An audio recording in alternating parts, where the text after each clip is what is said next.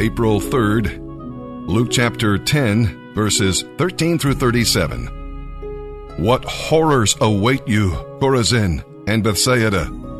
For if the miracles I did in you had been done in wicked Tyre and Sidon, their people would have sat in deep repentance long ago, clothed in sackcloth and throwing ashes on their heads to show their remorse. Yes, Tyre and Sidon will be better off on the judgment day than you. And you people of Capernaum, will you be exalted to heaven? No. You will be brought down to the place of the dead. Then he said to the disciples, Anyone who accepts your message is also accepting me, and anyone who rejects you is rejecting me, and anyone who rejects me is rejecting God who sent me. When the 72 disciples returned, they joyfully reported to him, Lord, even the demons obey us when we use your name. Yes, he told them, I saw Satan falling from heaven as a flash of lightning, and I have given you authority over all the power of the enemy, and you can walk among snakes and scorpions and crush them. Nothing will injure you. But don't rejoice just because evil spirits obey you. Rejoice because your names are registered as citizens of heaven. Then Jesus was filled with the joy of the Holy Spirit and said, O Father, Lord of heaven and earth, thank you for hiding the truth from those who think themselves so wise and clever, and for revealing it to the childlike. Yes, Father, it pleased you to do it this way. My Father has given me authority over everything. No one really knows the Son except the Father, and no one really knows the Father except the Son, and those to whom the Son chooses to reveal him. Then, when they were alone, he turned to the disciples and said, How privileged you are to see what you have seen.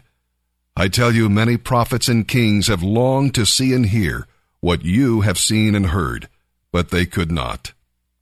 One day, an expert in religious law stood up to test Jesus by asking him this question, Teacher, what must I do to receive eternal life?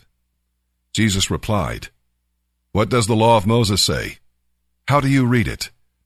The man answered, You must love the Lord your God with all your heart, all your soul, all your strength, and all your mind. And love your neighbor as yourself. Right, Jesus told him. Do this, and you will live. The man wanted to justify his action, so he asked Jesus, And who is my neighbor? Jesus replied with an illustration.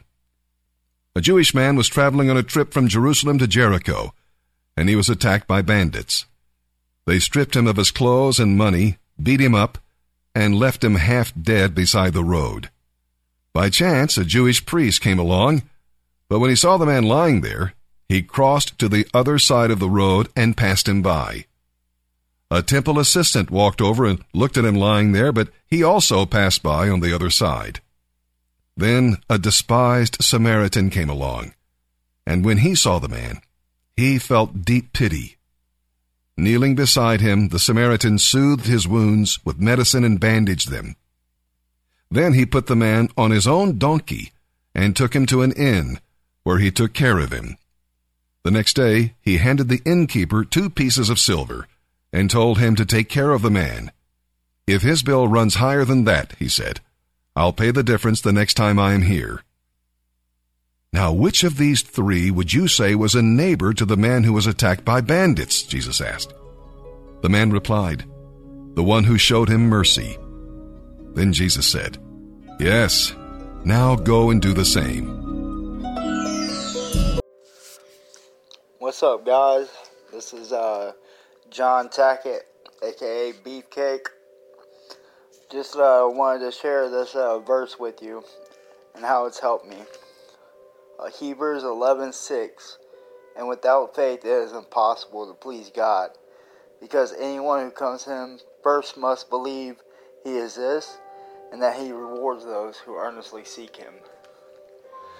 I never believed in God until I put everything down at the altar, one praise and worship. He touched me, and he's helped me grow ever since.